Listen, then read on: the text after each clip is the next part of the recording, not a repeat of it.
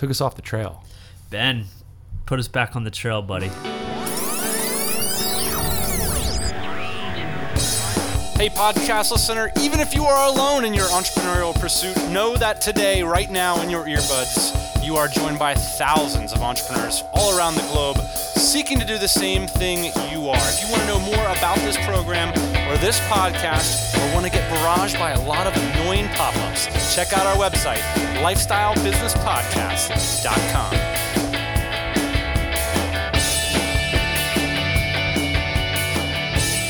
Yeah, buddy, happy Thursday morning. It's a Lifestyle Business Podcast. This is the show where we believe building the business is the best way to create more personal freedom and opportunity in your life. Today, I'm joined, as is per the usual, by my captain, my co-host, the man we occasionally call Econ Egon. That's right. My business partner here approached me, 6 years ago, with a crazy idea in his left hand and an NDA in his right hand, and he said, Dan, my man, we're going to make millions of dollars selling cat furniture. And I believed him. How did that go? Yeah. What's the end of that story? Yeah. The story was a little bit more romantic than that, if I remember it. Towards the end of that salad days, we were sitting on a beach, dreamlining, and then we ended up in Asia. I mean, it's the story is much more spectacular than the way you make it out to be. If you guys stick around to the end of the show, we're going to share with you some of the ways in which we approach personal finance. And this is related to this idea, Ian. Really, I do believe at the time when you approached me with the cat furniture idea, I was in debt big time. I mean, we don't come from the privileged financial class. Like, sure, we were able to go to college. I'm very thankful for our suburban upbringing and our deep love of Vanilla Ice and other suburban youth cultural touchstones. But, yeah. I didn't have zero money. I had negative money when we started this business. And it wasn't just a matter of putting up a product, ranking it number one, and watching the millions roll in. It was a long-term mindset. I had to take everything that I had learned growing up and reset it. And it's not all obvious. And so we're going to talk about some of those resets and those long-term fundamental mindset shifts that have changed. And the way we're going to frame this up is like we're going to go from 20th century mindset to a more of a 21st century financial script. And anyway, we'll get to that in just a hot second. But first, I want to go over some iTunes reviews, Ian. We got 5 stars from Jake, who says, Dan and Ian are a wealth of knowledge and always keep the podcast entertaining. Since starting to listen to the LBP 2 months ago, I've poured over 100 episodes. So Jake's got the LBP poisoning, and he's joined the DC as well. Thanks for truly creating the go-to resource for location-independent entrepreneurs. Thank you so much, Jake, for going to that clunky iTunes interface, giving us the love. We do work for iTunes reviews. Speaking of DC, Dan, something happened today, which I think is important, which is we opened up for DC BKK. So we are officially open. So for people who don't know, that's our annual throwdown in Bangkok. We're expecting bigger, badder, more ballerific this year. The venue is nuts. I'm sitting here with the WordPress backend that Alyssa hooked up. It's like this really cool counter where you can see how many people signed up, just like refresh. I know it's going to be an awesome conference. Oh, I'm super pumped, man. This is our biggest event of the year. Anyway, I'm pumped to talk about this. Let's get on to the meat and potatoes. LBP 162, a 21st century financial script. Ian, we have spent some time over the last few weeks hanging out in the Americas, in America, and one of the things I didn't realize is like how dominant some of these mindsets are. By talking to a lot of old friends and people who see the benefits of entrepreneurship, but they don't know the next steps to take, I really believe that it's with these financial attitudes. Like personal finances are the ground zero of entrepreneurship. Like the moment I saw entrepreneurship as a possibility for my life, I had to look at that big, nasty debt that I had and said, man, I got to do something about this. Yeah, you had to clean your act up. I mean, the guy on the corner asking for money at the 7-Eleven had more money in his cup than you had, right? Because you had negative money. You were in debt. Oh, it was bad, brother. So, yeah, that was the first place, man. I had to get out the mop and start working on that.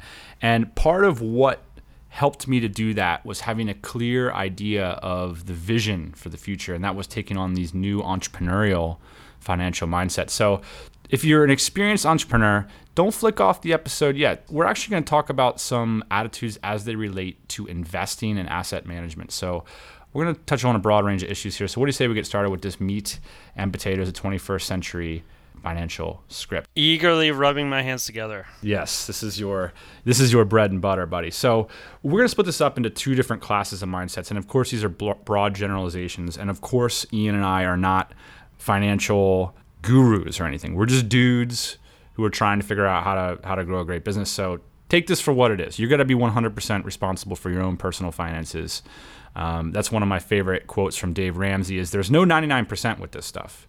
I mean, this is where the buck stops, and it's up to us to understand this stuff and to be responsible for it. You can't go blaming your accountant at the end of the day. So we're going to split this up into what we would call like a middle class mindset, which is sort of where Ian and I, our backgrounds came from, maybe the mindsets that we grew up learning about, and then the entrepreneurial mindset, the bootstrapping entrepreneur in particular. We're not talking about go to Silicon Valley and get a bunch of money and try to, we're not going to talk about that. We're talking about bootstrapping, creating great businesses, making wealth, having freedom, doing what you want to do with your time, with all that. Starting a band on the side, maybe a James Brown cover band, maybe black velvet suits, maybe 8 people, maybe funding that kind of thing. You know what I'm talking about. All right, buddy. The first one is the middle class mindset. Your home is your single biggest investment. And here's something I heard quite a bit when I was home, Ian. If I'm going to be paying my rent every month anyway, shouldn't I be building equity with that monthly payment? Whereas the entrepreneurial mindset is not against home ownership, but it wouldn't prioritize it. Instead, it would say, when you enter into a 30-year commitment with a bank, you aren't the one that's winning in that deal generally. It's more likely that the banks and the builders are winning. Right. Okay. So I think to get to the core of this issue, we have to figure out where it came from. And I think, our parents' generation and even their parents' generation, they had a lot of security in their jobs, right, Dana? So they knew that if they got hooked up with the school system, if they got hooked up with the government, that they could essentially ride that out for 30 years and then have a 6-figure retirement, right? And so that kind of dream is over. And so when you were looking at home ownership back in the day, I think it probably made a lot more sense because your career was a lot more sure shot per se. Right. And so a lot of people ask me, well, why would I pay more in rent when I could just build equity with what I'm going to be doing anyway? And I think a lot of people, if you ask yourself, like, what were you doing 5 years ago? A lot of our lives were just so different. In particular, if we're making this entrepreneurial transition. Now, can you really expect to project that 5 years into the future? I'll quote from an article from Time Magazine written by Barbara Kvyat. She said, one of the major trade-offs here is mobility. And we might say that here. We might say the optionality. Like you cut down your options. Being free to move around the country easily means that people go where the jobs are. She quotes a professor of economics who said that the places with high home ownership also seem to correlate with the places of high unemployment. Of course, this is anecdotal. Again, we're not scientists or anything, but this really hits home for me because I do remember people in my family not carrying on successful career paths because they didn't have the option to relocate, even to locations that were relatively close. Right. So what happens, basically what you're saying, Dan, is you get yourself into a 30-year mortgage and then your optionality disappears, right? Because all of a sudden you're tied to that town, you're tied to whatever source of income that you're tied to, right? You can't explore other options in terms of your career necessarily, especially if you have a family, right? And you have this payment looming over your head. So as soon as you get yourself into that position, your optionality kind of disappears. And so, as an entrepreneur, if you get yourself into a house, I think a lot of your options disappear, especially if it's your first little bit of monies. It's really tough to not build that small little equity if you do not have a vision of the future. So we're going to talk about what those visions of the future look like for entrepreneurships. But let me just get on my high horse about mortgages real quick, because I think mortgages are this incredible symbol of, in particular, the American dream. The way that they've sort of evolved over the decades and the mindsets are just so incredible to go back and talk to people. Barbara brings up that what is perhaps the worst side of the home ownership fetish. She calls it a fetish. For many years, the fact that our home prices were rising enabled us to ignore deep structural changes taking place in the American economy. For decades, income equality has been growing and the middle class wages have been stagnant. In the eyes of at least some academic observers, and I'm not committed to this, but I think it's interesting, cheap credit, especially when used to buy even larger houses, has been a way to get people to feel okay with their lot. So the home ownership expansion, the key element of the American dream, has been this defensible linchpin for the broader aims of expanding credit and consumption. And that's a complex way of saying who's winning here. You know what I mean? Right. Like, who's getting rich off of this stuff? It's not mom and dad. One thing that I think about homeownership is that it's a very emotional response, right? I think that a lot of people purchase homes because they think it's what they're supposed to do. Let me give you an example. One of my good dear friends, he's having a kid, and for them, it makes sense for that child not grow up in a rental house for whatever reason. Maybe they had some traumatic experience when they were kids and they grew up in rental houses and they had to move around a lot. Whatever that means, they have an emotional response that is driving them to purchase a house and not have their child be born in a rental house. And that, to me, is not in my line of thinking as an entrepreneur, but I think that is very in line with thinking with some of these kind of old school middle class thoughts. Let's get moving on to point number 2, because I think it relates pretty well, Ian, which is the middle class attitude is I should at least be doing something with my money, whereas the entrepreneurial mindset would be I don't need to be doing anything with it right now. The interesting thing about these two groups of people is that they both share the same general outlook, which is that I have no idea what's going to happen. And so the middle class person might reply to that, see that as a bad thing. And so what they're going to do is they're going to go out and sort of put their financial flag in the sand and say, well, at least I'm going to get this mortgage, or at least I'm going to invest in this mutual fund. Whereas the entrepreneurial mindset, they say, I have no idea what's going to happen, and that's a good thing. I guess I often see this as there's this definition of depression that says it's not having the ability to construct a future. And I thought that was a really interesting idea. You know, it is sort of a hopeless feeling when you look into your future and you just have no idea. And I do see buying and investing in particular as ways in which we express a future. It's a way in which we feel a little bit of power against that hopelessness. Yeah, I think in a lot of ways, Dan, it can be your rock, right? So that house emotionally can be your rock. And we were saying it's better the devil you know than the devil you don't. Yeah. So if you don't understand the opportunity in entrepreneurship, it does make sense why you might take your first monies and put it into the 30-year mortgage, which is not super beneficial, but hey, it's sort of better than what we don't know. Yeah, I remember having dinner with my uncle a couple years ago, and my cousin, he's like a very frugal guy, and he has a good paying job, and my uncle found out that he had $70,000 in his savings account that he was basically just sitting on. And my uncle just thought that was unbelievable. Like, you can't just have $70,000 sitting in a savings account. You have to deploy I've heard that this so many cash times. somewhere. Right? It's just not acceptable. You got to put it into a house. You got to put it into a car. You got to put it into a mutual fund. You just can't have the cash sitting around. And for an entrepreneur, that's one of the best positions to be in, right? Because then you have the opportunity when the iron strikes to deploy that cash. All right. Number 3, the middle class script that I grew up with was entrepreneurship is risky. It's fundamentally a risky thing. And the entrepreneur mindset would say that entrepreneurship is safer. Obviously, Ian and I don't see ourselves as experts on this stuff. Like, we're working through these issues like everybody that's listening to this show. But I got into a discussion with one of my friends, and I realized like how far off our attitudes were on it and how much more thinking I had to do on it. And he actually said, you know, maybe that path is good for people because they have these jobs that they're going to have 10 years down the line. And like, my jaw hit the sidewalk. Like, I couldn't believe people still think that jobs might be there for 10 years from now. I think job security, Dan, is at an all-time low. I mean, I don't think it's possible to get in with any organization these days and think that your job is going to exist 10 years from now. So in that respect, you know, I think entrepreneurship is a lot less risky, right? Because at least we have control of our skill sets and our cash flows. That's what I said. Look, like, you're talking about a person who is building a system of security that has a single fail point, which is fundamentally an insecure system. So here's that script's base. On the one hand, you've got a job, you've got a parked asset in your home, most likely, and you've got a credential or a career skill set.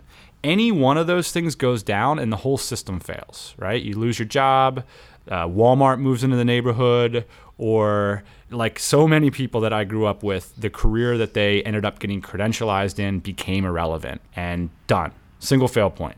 Whereas when we're looking at the entrepreneurship skill set, so that's a three-legged bar stool. Have you ever sat on a three-legged bar stool after a few beers, Ian? Very difficult to do. I mean, it's like riding a three-wheeler, right? You try to go around the corner at 20 miles an hour, and I think that's why they don't make them anymore.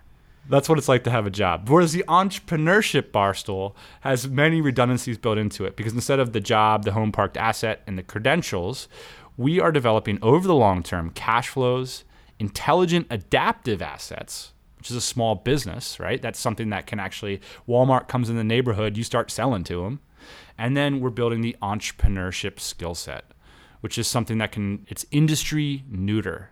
It's generic. In other words, you can apply it to a broad range of industries. So Dan, one thing that I think might be coming across the episode at this point, and you and me, obviously all we do all day is talk about how cool entrepreneurship is, right? And I do think that it's necessary for people to have jobs, right? And we employ people that have jobs, and that's great. So I totally agree with you. And I definitely don't want to come across like this is the only way or this is the best way or that there's no exceptions to this stuff. Like I don't want us to be about that for sure. I also want to say that like taking control of this stuff and understanding how this works is precisely what it took for us to change our lives. Yeah, and I think that's why your quote, your Dave Ramsey quote was so important, right? Because that guy just empowers you to be smart with your money, right? He doesn't necessarily encourage entrepreneurship. Yes, and I love his idea about the 100% responsibility too, because a lot of what I was raised with, this sort of fundamental credulousness, this idea that you trust certain things. Like you trust banks, right?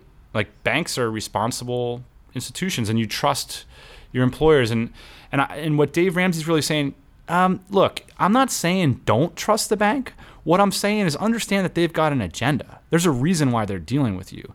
And when you understand that, you'll be able to make more responsible decisions. And that's fundamentally this idea of personal responsibility, which, is that's what we're talking about here. So anyway, let's get moving on to the next point. The old script, the one that we were raised with, says it's okay to have nice things, quote, if they last and if I can afford the payments. Anyway, you deserve it. Whereas the entrepreneurial script, the one that Ian would teach us, is, look, you can't afford that. I remember, Ian, I was telling this story about debt to my friends. I was telling the story of the $350 Nissan Datsun. Yeah, it was the low point of my dating life. And I came home from Vietnam in 2008, and I had to get a car and live in San Diego for a little bit. And I was like, bro, I just want to get a loan on a Maxima. Something safe, something that's going to get me there. I can afford the payments. I don't want to screw around with the car I have to take to the garage, like all the classic things. And I remember, man, this was one of the coolest things you ever did to me, was like you didn't let me get away with it. And I fought you on it, and you were so cool, and you said, look, you can't get into these. You can't afford it. Entrepreneurs don't do things that they can't afford. And so there I was, literally decimating my dating life with one fell swoop, bought a $350 car. Yeah, I think that was a great car, by the way. It got the job done. But one of the things that I think about when I buy things like that, Dan, and I haven't bought anything like this for a long time, is I think about, okay, so I'm going to buy a $10,000 Maxima. What percentage of my net worth does that represent? And if I'm going to have to go into debt to buy a $10,000 Maxima, which is essentially a luxury item because I have other ways to get around, then that's a problem. If I have $40,000 in the bank and I buy a $10,000 Maxima, honestly, Dan, still in my mind, that's a liability, especially as an entrepreneur, because I know at any moment I might need to deploy that $40,000, right? And 1/4 of my total net worth on a car seems ridiculous to me. So you see these guys, and I couldn't figure this out when I first started working. I'm driving to my $30,000 job, and I see this guy driving a $45,000 BMW next to me. That didn't make any sense to me, and it shouldn't make any sense to you either. You can't afford the amount of people that can afford in outright cash a $40,000 BMW. So the idea here, Dan, is that you have to have $200,000, in my mind, $200,000 in the bank to buy a $40,000 car in cash. And this is all relative, right? So that might be that might make sense in my scope. That might not make sense in somebody else's scope. But as an entrepreneur, I want to be able to have that money to be able to deploy it in business ventures, and it's not important to me that I have that $40,000 for that BMW. Well, and it was weird pulling up to the office in a $350 car. Thank you very much. Yes. Number 5, buddy. Hey, thanks for that. That really changed my life for the better. I'm glad I made that decision. It made me a stronger person too, to be honest. like having to just say, you know what? There's better things to care about. And I think that's, to me, this is what this whole episode is about, is finding these scripts, like these new mores or values to latch onto and say, hey, I can be like that instead of be like this. And that's why Dave Ramsey's been such a big impact in my life, is he gave me an alternate that was cooler than the one I knew. That's why his tagline at the beginning of every episode is, the paid off home mortgage is the new BMW. And it's cooler to have a paid off mortgage than it is to have a cool car. And that to me was really meaningful, because I can get swayed by these things. I don't want to be the person that everybody thinks is a weirdo. Now I'm more okay with that, of course. Six years of being a full-time weirdo, I've come to terms with it. All right, number 5. And you, sir, are a weirdo, yes. Number 5, the middle-class script that I grew up with said saving 15 to 20% of your salary is wise. And the entrepreneurship script says 15%? What kind of wimp are you? You can only save 15%? I think, when I said this to you, one of the points you brought up, which I thought was so cool, was you said for the middle class, for when we were growing up, there's such less value to living poor.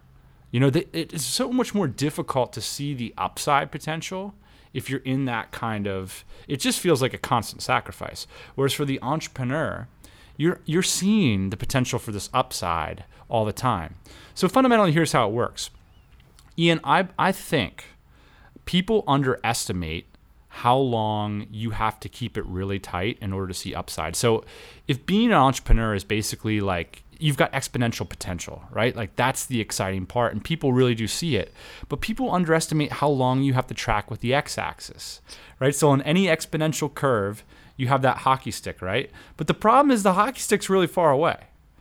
And so this idea that you have to kind of stay close to that x-axis for way longer than people think.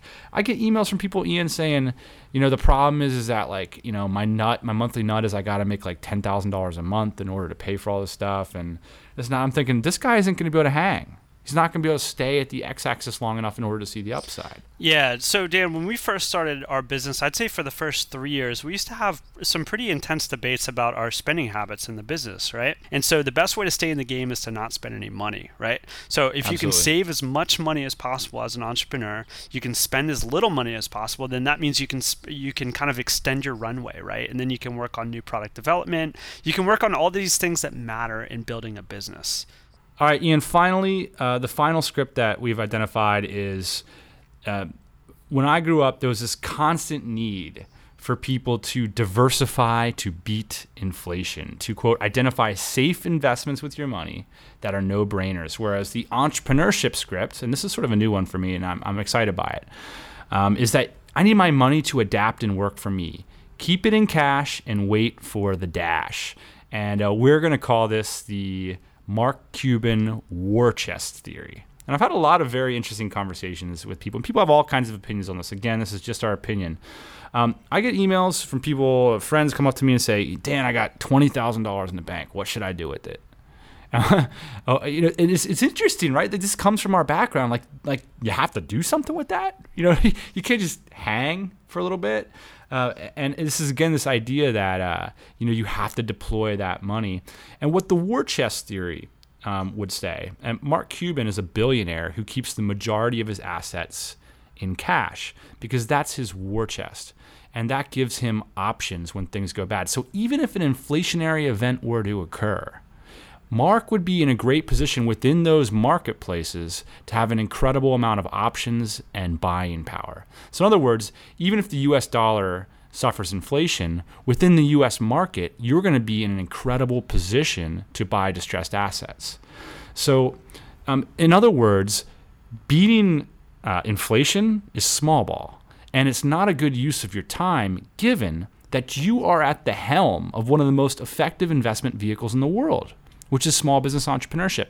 Ian, every single day I meet somebody who's taken $10K, $40K, $5K, nothing, and turn it into hundreds, if not millions of dollars over the course of a half decade or a decade. Find me a mutual fund that's going to do that. So at the end of the day, like if you're a small business entrepreneur and you're spending time like diversifying money into mutual funds and stuff, like all those mutual funds are just looking for you, right? They're looking for people who know how to make money that they can invest in.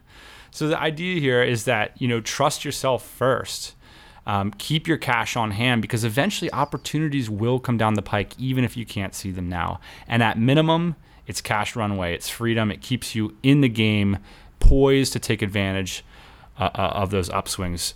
I think the bottom line with war chest theory, Ian, is diversification's great, and small time investments are great, but there's no greater position to be in than the cash position. And that's what war chest theory is all about. All right, hey, it's a bunch of philosophical rambling this week, but Ian and I are very interested in how you guys think about finances. Any books that you have to suggest to us, any alternate theories, we would be very interested, because, of course, we are students as well. So yeah, absolutely, Dan. And I think for me, the hardest part about this, when I was first starting to think about it, was going against the grain of what everybody around me is doing. And so, for me, getting over that was kind of the biggest hump. And then once I started to figure out that there was other options, and this is coming from a middle class background. So once I started to figure out that there was another script besides the middle class script, then it started to get a lot more clear for me personally. All right, let's get moving on to just the tips. All right, hat tip to Alyssa Doucette. Alyssa, of course, long-term team member, running the Dynamite Circle event. She was the one who hooked up all that sweet dashboard so we could sit and hit reload all night long. But she came to me the other day and she said, man, I'm using this new app called Pzizz or something, P-Z-I-Z-Z. Put it on your iPhone. There's two different apps. There's a sleep app and there's an Energizer app. And what it basically is it's a meditative walkthrough of not only a nap, but a whole night's sleep.